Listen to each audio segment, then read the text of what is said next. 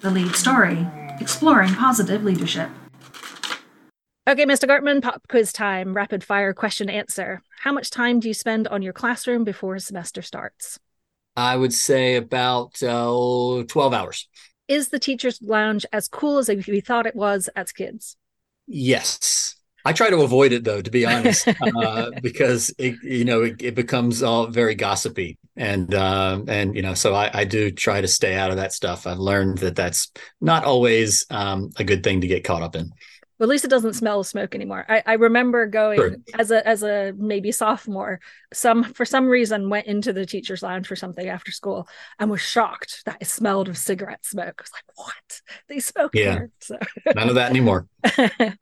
I saw a quote: teaching is 50% planning and 50% making up plans on the spot. How much are you making up?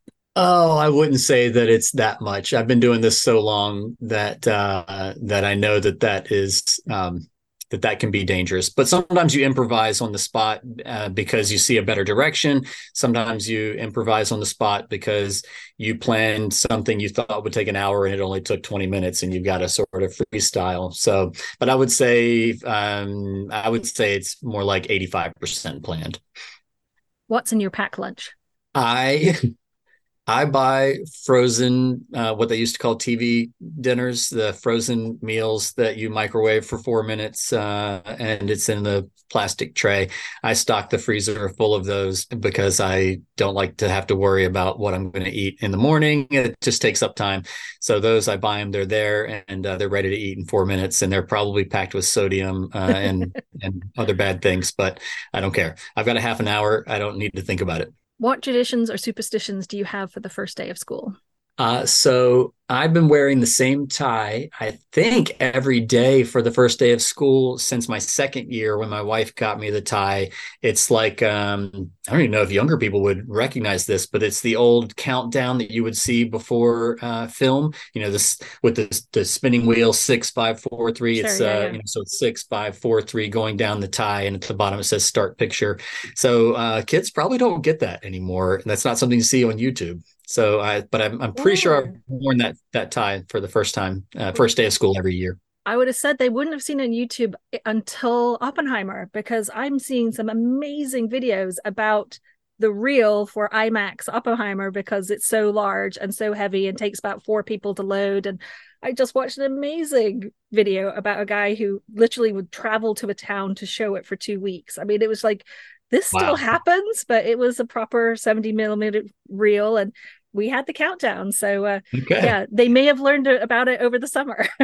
Maybe somebody next week will tell me that it's ask if it's an Oppenheimer tie. We'll see. Exactly. We need a picture.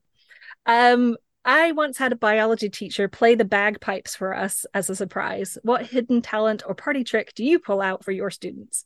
I tell my students, and I tell them to quiz me.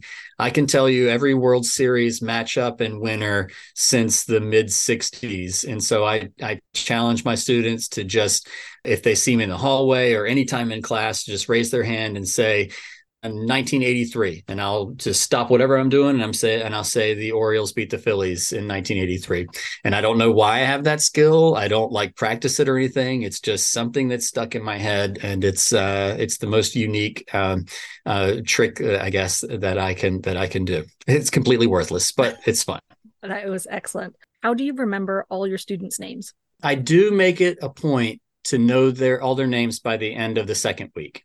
It just becomes practice over those first, I make it a point. We play some icebreaker games that help me try to connect. It's just a matter of every day going around and trying to say their names. We, figure out, looking at the roster, who's who, and then putting the roster down and trying to remember. And it's just a big goal of mine by the end of the second week to know everybody by name, by face, without looking at a piece of paper. And yeah, I don't know that I have any like real tricks, like devices, mnemonic devices or whatever, visual clues. I just know that it's really, really, really important for them to know that I know their name, at Yeah. least know their name.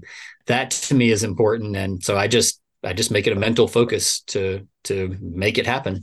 Cool. That is it. Thank you so much. All right. Thank you very much. Take care. Bye. Bye. This is Cindy Downing with The Lead Story.